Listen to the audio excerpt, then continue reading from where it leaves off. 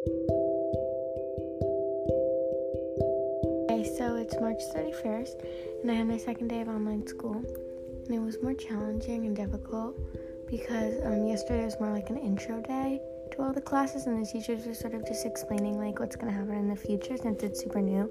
But today everybody was like really like down to business, and we had to do like a lot more work, and like we're given more homework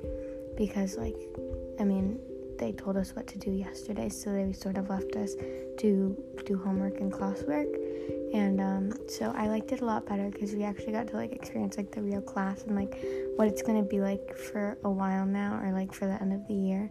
instead of just like sort of getting like the intro like yesterday, which was very helpful. But I'm glad that we got like straight down to working instead of like waiting a long time to like do stuff.